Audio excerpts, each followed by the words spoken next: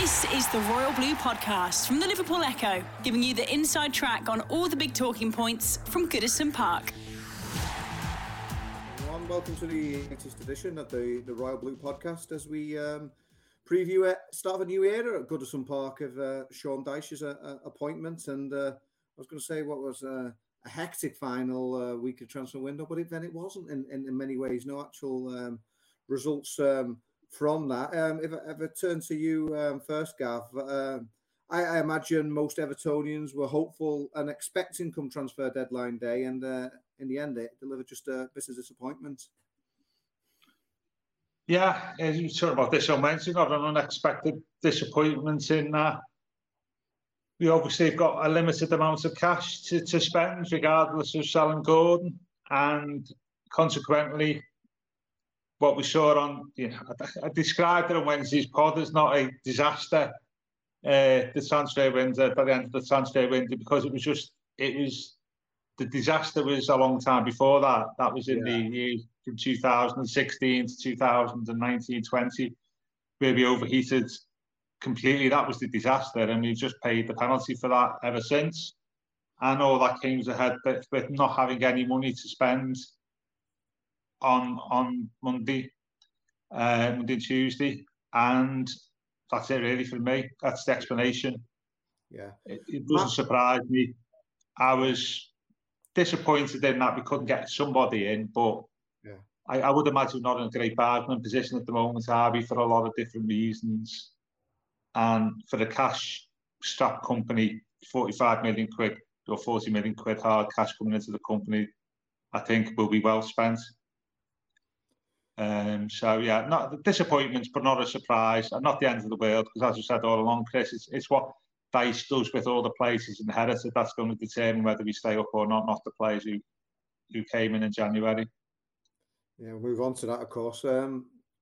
Matt, the Anthony Gordon sale, 40 million raising to 45 million. It appeared good business if you thought that money was going to be reinvested into the team, but for that not to happen, I mean, that's a strange piece of business now in retrospect, now that nobody did come through the door. Yeah, and I think when I was last on, we were all talking about this deal, and the wheels felt very much in motion on it, and it felt very much like Dyche was going to come through the door. I think that was on the Friday, and alas, we all said that this is a great deal for Everton, for a player that's shown in flashes that he can be a good player, but hasn't done it anywhere near consistently enough, who has obviously had his attitude questioned by the way in which he's conducted himself. Getting 40 million, rising to 45, absolutely great. But I think we all said the caveat is if Everton can go out and spend that money wisely, and they didn't. And yeah, it just leaves a really sour taste in your mouth. And I agree with what Gav's saying there in regards to this being a cumulative thing where Everton have made bad decision after bad decision over many, many years that has led us to taking our medicine right now.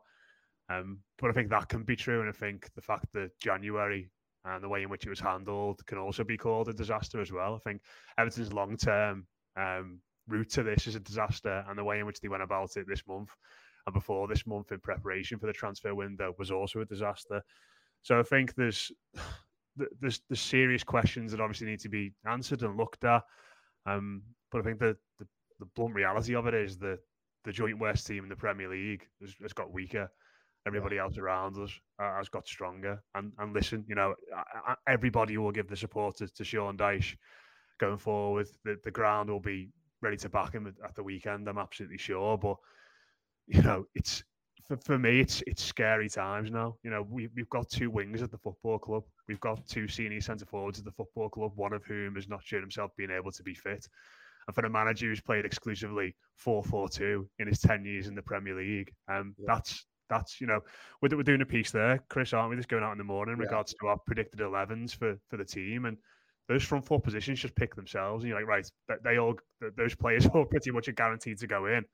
But in the same breath, you look at it and go, well, what if things aren't going well? Who's coming off the bench here? There are no senior attacking options in the squad to change a game for Everton in a positive way if things aren't going well. And I think the fact that we've ended up in this situation is an abject failure of leadership.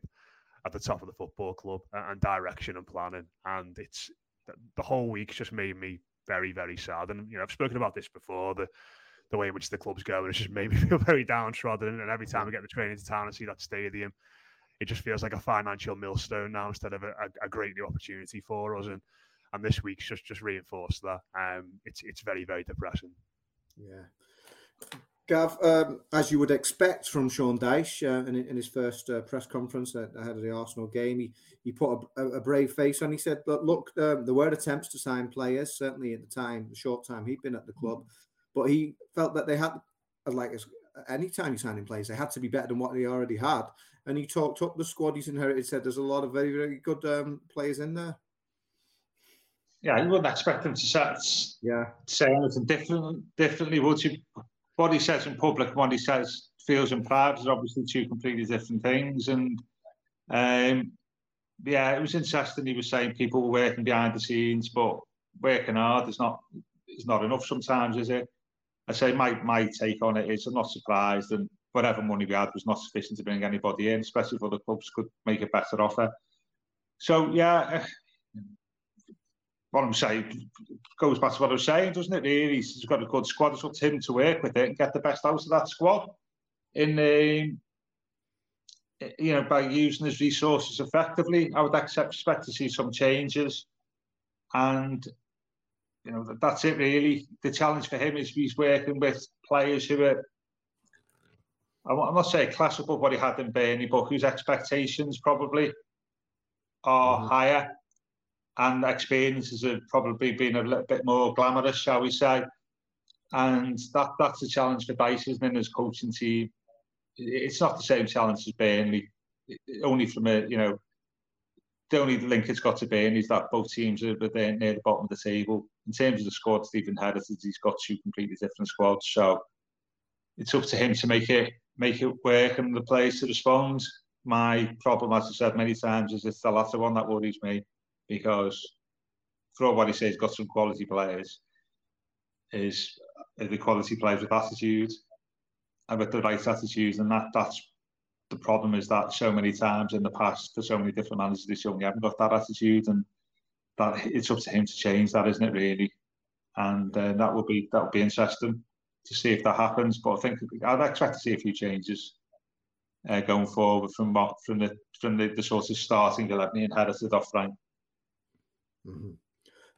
Matt, it seemed in many ways Sean Dyche was left to do quite a lot of the heavy lifting in terms of addressing these questions about Everton's lack of signings in January, and given that there was nothing said from the board themselves. Obviously, there was the quote from Farhad Moshiri beforehand where he said, if we need a striker, we'll get one. How they were going to improve in the second half of the season. But given that there wasn't any recruits, it was left to the managers to sort of deal with all that. Yeah, I think he dealt with it well. In fairness, didn't he? I think what you saw from Sean Dyche in that press conference was a very honest and professional man who's going to say it as it is, and his teams are going to, exactly what you're going to get, and that feels like it's very much the antithesis of what is going on elsewhere in the football club at the moment, who don't look like a professional outfit and who aren't doing things, and you don't really know what to expect from them. And I think in regards to statements and open letters and radio segments and stuff like that, I think it's sort of gone beyond that for me now. And I know there's a lot of people who are very big on communication, and I think the football club can obviously do it better. But I think there's a piece that Joe Thomas did in the week effectively about this in regards to what could they come out and say at this point that would really make anyone feel better, or would anybody be able to play stock in? You said it yourself there, Chris. The football club put an interview out with the owner, was it 10 days or so before the transfer window closed, saying we will sign a striker, and we didn't sign a striker.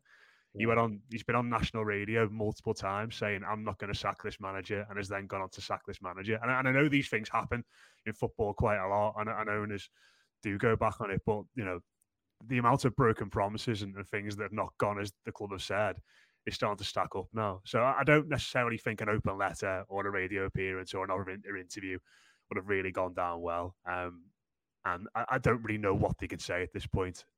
So I think for Sean Dyche, it was always going to be the case that he was going to come out and deal with it. And like I said, I think he dealt with it very, very well. But I also said earlier in this week as well that I think every manager in the first press conference always comes across very well, don't they? Yeah. They come out and say the right things. They're all very media savvy. I think the only one that maybe didn't go so well is someone sent me a link to Christian Gross's first press conference as Tottenham manager, Right. which was a bit wild. But I think every Everton manager down the years, we've all watched that first press conference. We've all come away going, right, this fella gets it. This fella said the right things. We feel confident about it. And, I felt that watching Sean Dyche yesterday. But we've been through this situation, through this cycle so many times. Maybe this is unfair on Sean Dyche. It's just hard to get excited about a new manager, especially when he's got the same group of players now. But listen, I'm ready to give me full backing and fling myself into it again on Saturday at Goodison Park.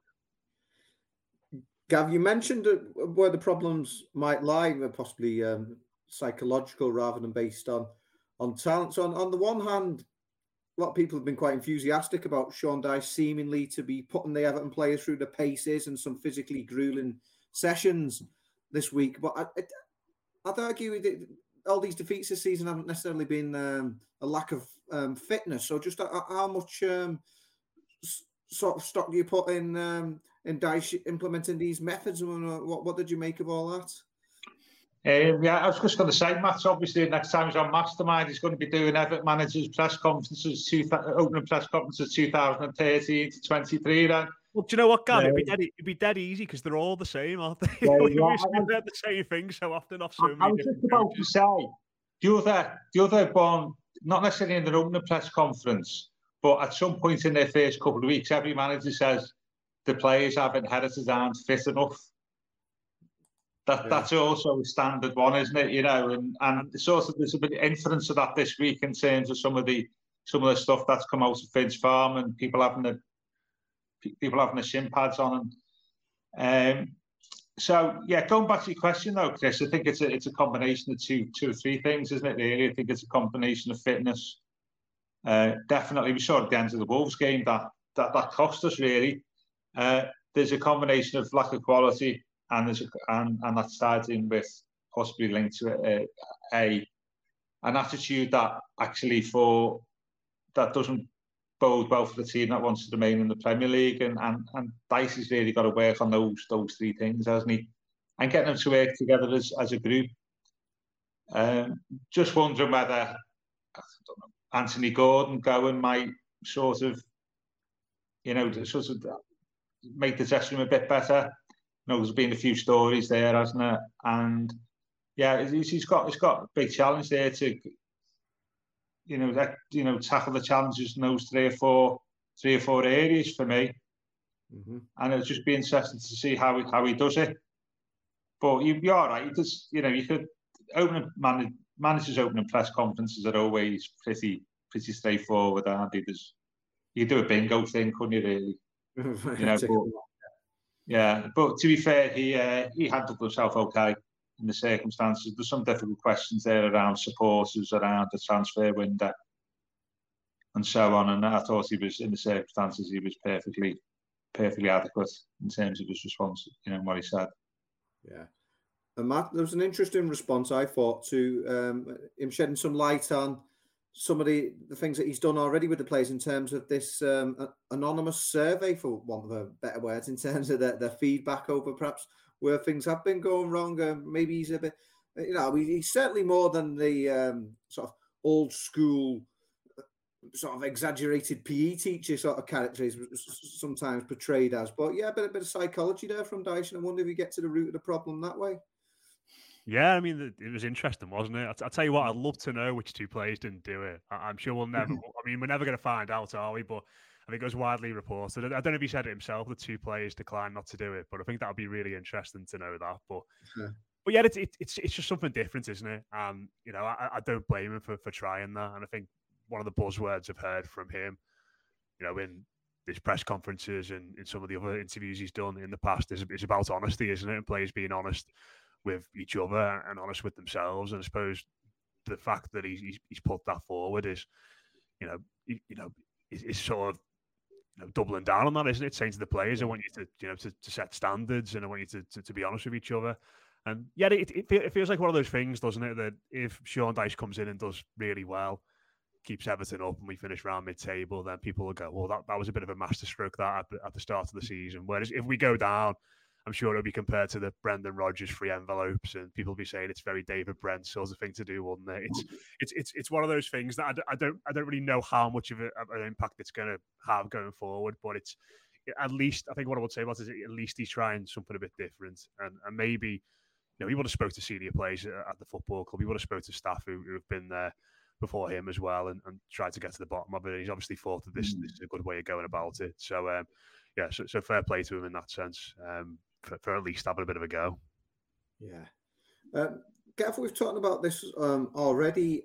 He's a manager at Burnley who played primarily 4-4-2 for the majority of that 9.5-year stint he had at Turf Moor. I mean, he did deviate from that from time to time. I don't think he often went with the three at the back, but did try it a couple of times. It was primarily 4-4-2. Are we expecting him to do this with Everton? Because, as you pointed out, this is a different set of players now. Would you expect him to use that tried and trusted formation, or would you expect him to perhaps spring a surprise? I think managers, if I was in his position, I wouldn't experiment with something that I've not used before, to be honest with you. Yeah. I mean, Ancelotti being a 4-4-2 man, he played 4-4-2, didn't he, when he first came, I think.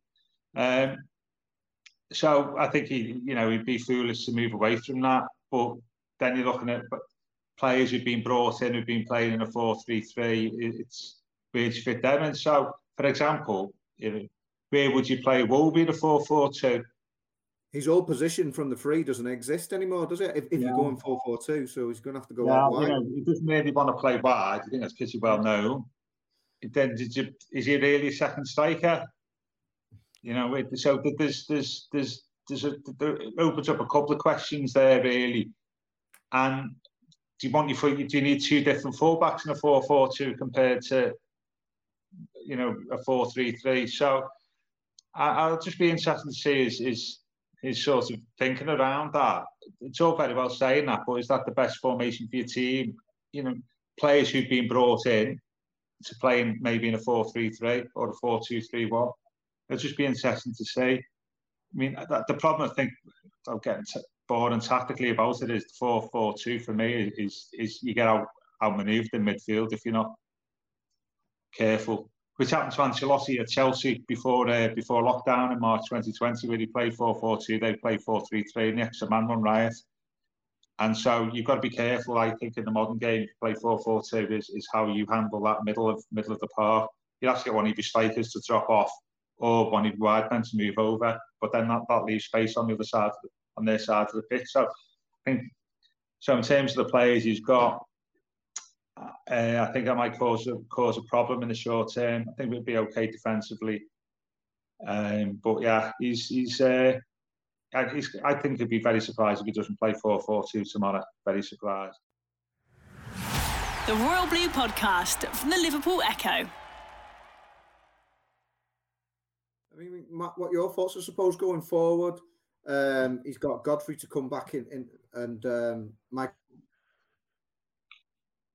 At the moment, those two probably aren't ready. So we're probably looking, as Gav said, at the midfield issues and up front, if it is going to be 4-4-2. I mean, what's your take on this? Yeah, well, Gav mentioned Ancelotti there, didn't he? And one of the things I've sort of been thinking about this week is that might we see something a bit like that back four that kind of accidentally came together under Ancelotti. It was that spell just after, it was during lockdown, and we played Chelsea, Leicester and Arsenal, I think, in the space of a week, just before Christmas, and we won all 3 games in a row. And the back four was Holgate at right back, Godfrey at left back, Keane and Mina. And obviously those 4 lads are all still at the football club. We kept 2 clean sheets, I think, in those games. And he looked at it on paper, and I remember managed to get a ticket in the ballot for that Chelsea game, the first one back. Only 2,000 people in the top balcony, and I was looking forward to seeing James Rodriguez play all week. And then the team came out and he was injured, and we had 4 centre backs playing across the back four, and it was like going back to the Walter Smith days. But it worked. Walter, yeah, it worked in a weird sort of way, and I don't know if it'll go to that sort of thing really. Maybe not quite playing 4 centre backs, but you look at someone like Godfrey in particular, and you could see him the way in which he's aggressive, his speed, tenacious in the tackle. You look at him and think you'll want to get him in there somewhere. And I think with Mykolenko playing particularly poorly, I think in recent weeks, maybe you might find a little spot for him at left back, and then you can have Coleman playing right back or Patterson when he's back fit again. And I think, I know what Gav said about the midfield as well, and that is an issue. And certainly against Arsenal at the weekend, you look at a player like Odegaard, and he is the perfect player, isn't he, for exploiting that little space that you get sometimes between the defence and the back four. But I think when you think about his Burnley teams, it was just also narrow and also compact, wasn't it? There's no space in the middle. We're going to force you wide and get you to cross into the box, and then our massive centre halves will head it away. And listen, the squad is weak and is short in key areas, but we have got players you'd like to think that can do that. Onana and Idrissa Gueye are both sound defensive-minded players in that area. They're both combative. They can close up spaces. If we can force teams wide, we've got commanding centre-backs in the air in Tarkowski, Mina and Cody. So I think there is a defensive game plan there that could work, but it's just about the other end and finding that little release from that constant pressure that I think is going to be really important for us. And certainly, if we haven't got Calvert-Lewin available for 5, 10, 15 games, whatever, between now and the end of the season, it's just being able to take the pressure off that defence for 5, 10 minutes here and there and give them a little bit of a break. And if you've not got Dom in the team and that kind of focal point and that, that valve from the pressure, really, then I don't really know how we're going to do that. Gav, you've mentioned already that Alex Iwobi necessarily might not want to play out wide, but I'm not sure if he has any other alternative if it is 4-4-2 and he wants to be in the team. And then how would you actually see the front two operating them? I mean, like you said, Iwobi could possibly go there, Gray could go there, or even Mopé and Calvert-Lewin, the two strikers who've only got one goal each all season, but maybe put them together and have a bit of an old school big man, small man combo. Yeah, it's an interesting. I think you'll get Iwobi in the team. I think you have to have Iwobi in the team, don't you, really? But not ideal. As Matt said, though, if you play a narrow 4, he's effectively playing it's very similar. If you're playing wide right in a 4-4-2 with a narrow middle 4, he's effectively playing in a similar position he would be in a 4-3-3. Yeah. So that's okay. The only problem with that is, though, whenever you resolve one problem, you face another, because if you play a narrow 4, as Matt was saying, that means if you're going forwards, your fullbacks have got to provide the width, haven't you? But if you've got like a left foot on left back who's a right-footed, say Godfrey, then that causes an issue. And we know Seamus is not, the best at getting up and down these days because of his age. So, yeah, I think whenever you resolve a problem, another one appears elsewhere. So, yeah, I think you'd have to get Iwobi in the team on the right-hand side. And then I think I'd play Gray wide left. Yeah. And then that leaves up front.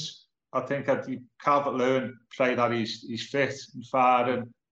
I'd have to play Mopé, wouldn't you, really? I'm not sure how many times Mopé's played in that sort of role, but Mopé maybe.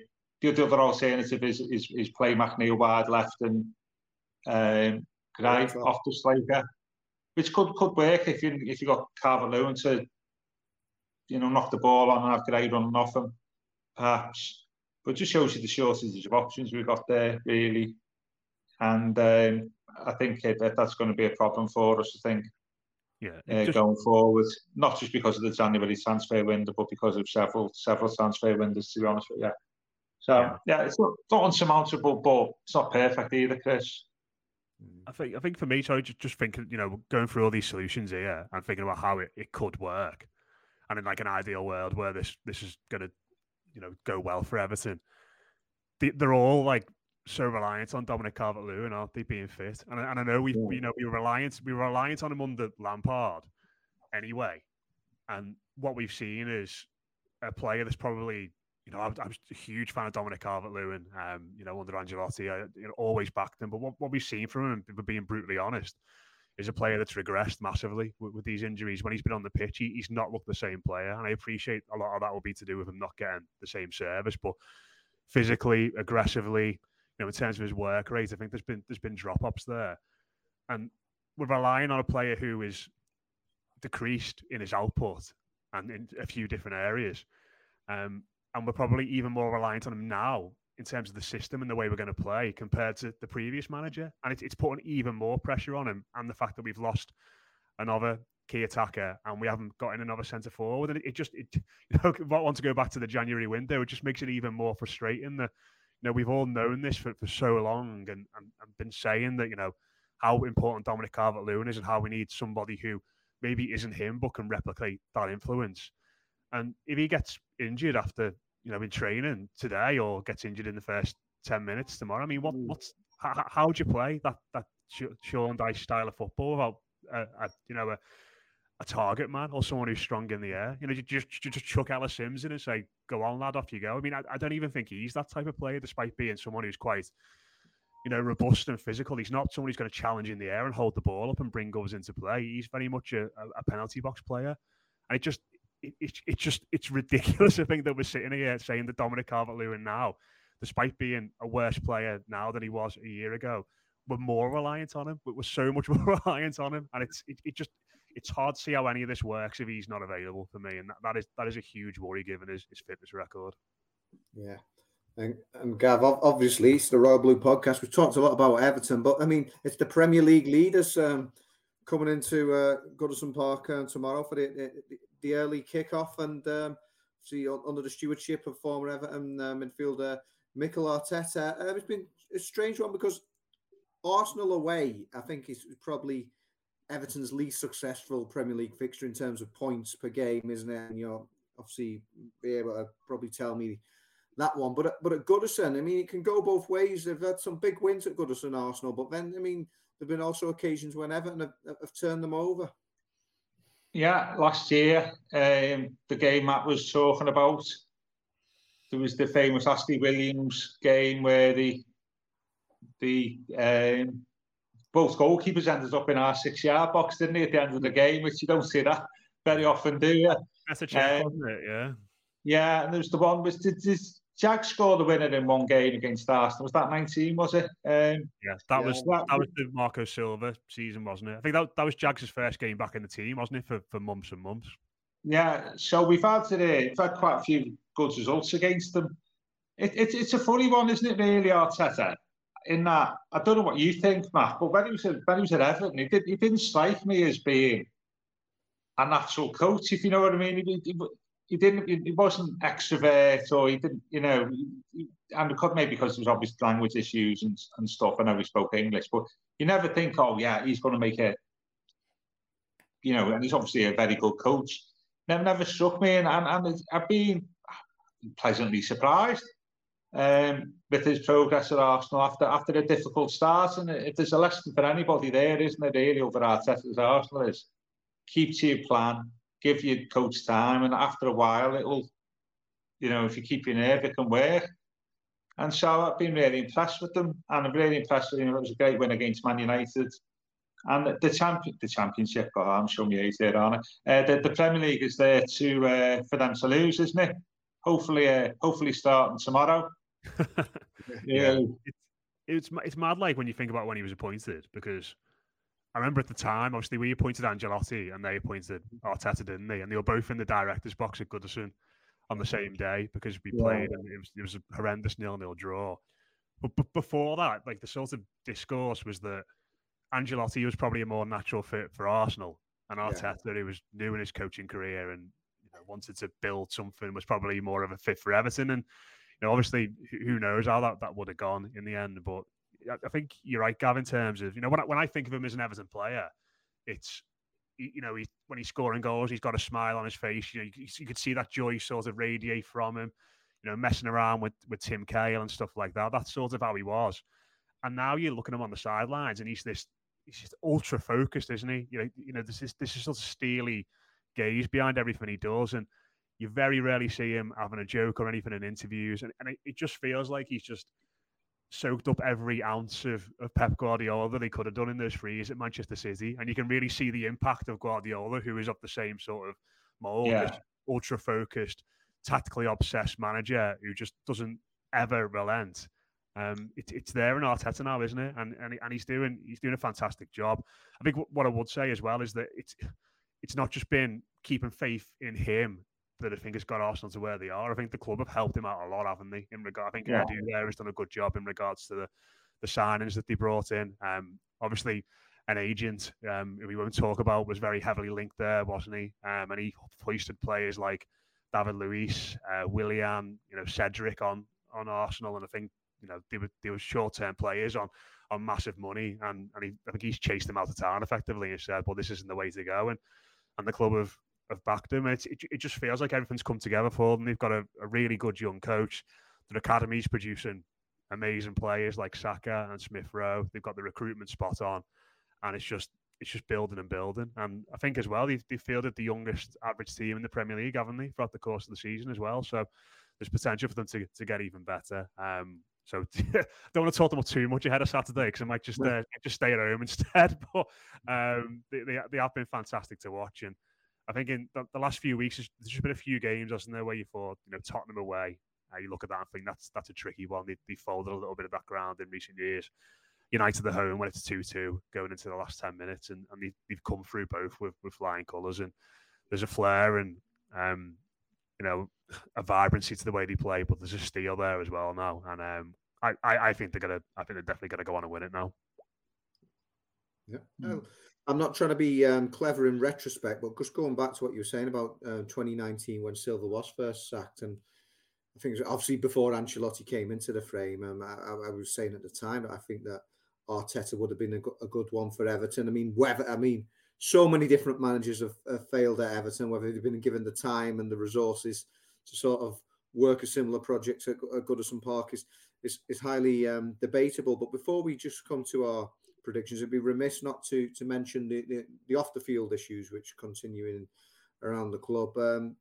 Gav, I did a piece today. At the time of publication, we still don't know whether Everton's board of directors will be attending tomorrow's fixture. A decision hadn't been made on that. It's a difficult situation, isn't it, when it should be Sean Dyche's day if a new manager taking over, and then we've got issues like this ongoing. Yeah, which he sort of, didn't allude to it that directly to the directors, I don't think, but he mentioned about noise, didn't he? In his press conference, which was quite interesting. Yeah, this was always the problem, wasn't it, when the board didn't attend the Southampton game, is when do you come back? Yeah. If you want my opinion, I'd come back tomorrow. Get it done. To be honest with you, yeah. Because the longer it goes on, the more difficult it is to come back. And I think with it being Dyche's first game, I think that's where the focus should be on, won't it, really? So I would come back tomorrow, if we don't know what goes on behind the scenes, and there's obviously a safety aspect to it. But I would come back tomorrow. It'll also be interesting to see whether, in the light of what happened after the Southampton game, whether the security about players' departures is different as well. Yeah. Whether there's different security measures just all around tomorrow as a result of what happened against Southampton. But I'd like to see the board back there tomorrow. It doesn't do anybody any favours, I think, people being apart. And I think tomorrow might be ideal because it's Dyche's first game, and hopefully we're all focusing on that. Or maybe just one of the board, perhaps. Yeah. But I would be. I think you've got to support your manager, haven't you? Really. Yeah. So ideally for me, I'd like to see the board back there tomorrow as a fan.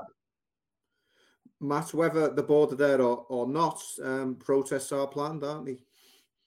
Yeah, so I think there's one at the top Speller Lane, isn't there? The bottom of Speller Lane, Royal Oak. I think people are going there, and then there's going to be a sit-in afterwards as well, akin to the Southampton game. And from what I've seen of them, that the message is come and protest peacefully. I think there's been provisions made for fans to get involved. There's some statements from the Everton Disabled Supporters Association before saying how it's not going to impact people who maybe go into the game in a wheelchair and stuff like that, which is good. So it feels like people are being considerate and want this to be done in the right way, which 99.9% of it has been, hasn't it?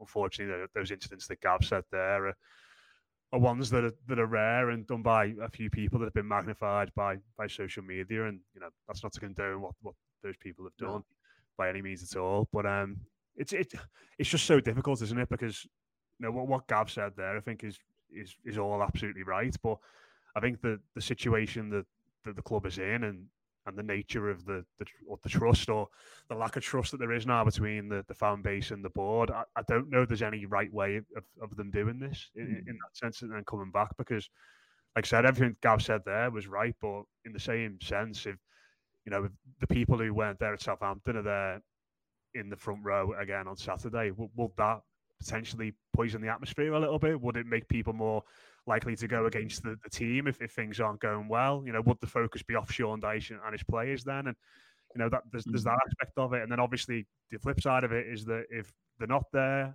those seats are empty again. It's a terrible look, isn't it, for the managers first and the people who've appointed this fella to come to the football club and not there to see his first game. It's not a good look at all. So I think that the situation has just become so bad and so toxic that there is no right answer to it now. I think whatever decision is made tomorrow, people will be critical of it, and there'll be valid criticisms from both standpoints. So it's just an almighty mess that I think could have been handled so much better than it has been. But listen, this is what happens in dysfunctional football clubs, isn't it? You get these situations and you look at them and go, there's no real right answer to this.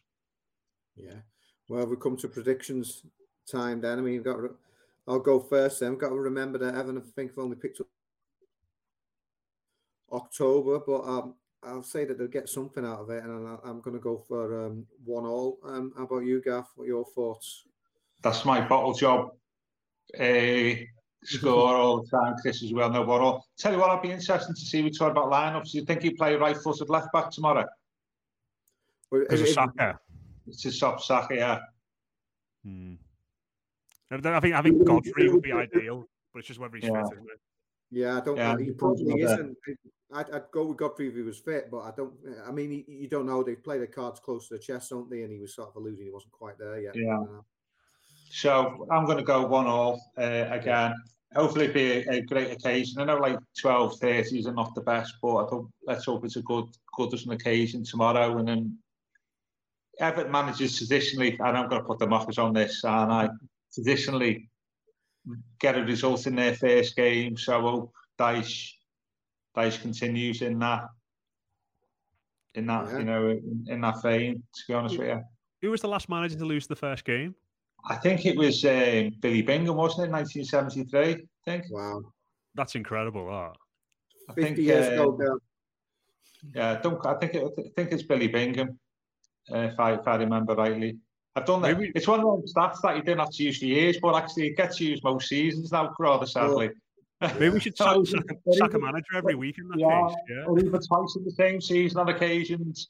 But we have got a good record. Some famous victories, obviously, within that. Joe being one. Matt, any advance on 1-1? No, I'm just thinking how we can make that work to our advantage. Maybe like we can sack Dyche after the weekend, get Bielsa in, and they can just sack one each week, and then we can just continue that trend for the rest of the season and go unbeaten. With our chairman's record, Matt, don't think that's going to be a surprising outcome, you know.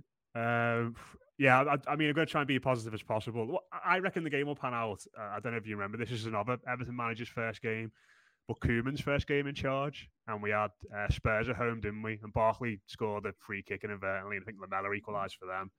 And I think we had 60 minutes there of the players like running themselves into the ground and playing really well and just hassling a team that were better than us and making it difficult. And then after an hour, they just ran out of legs and Spurs scored and maybe could have nicked it. But I think it might be a bit like that tomorrow. I think they'll feed off the energy of the crowd, and the players will be desperate to show something. I think the manager's obviously instilled a lot in them in terms of the value of running and being aggressive this week. So I think we'll be in the game for an hour and then cling on for the last 30 minutes. So I think it's, I've talked a lot about there, but I'm going to go 0-0. Wow. Okay. All right. Then, we'll be back with you next week, regardless of what happens tomorrow, to reflect upon it all. And I've been your host, Chris Beasley. I've been joined by Gav Buckland and Matt Jones. It's been the Royal Blue Podcast. You've been listening to the Royal Blue podcast from the Liverpool Echo.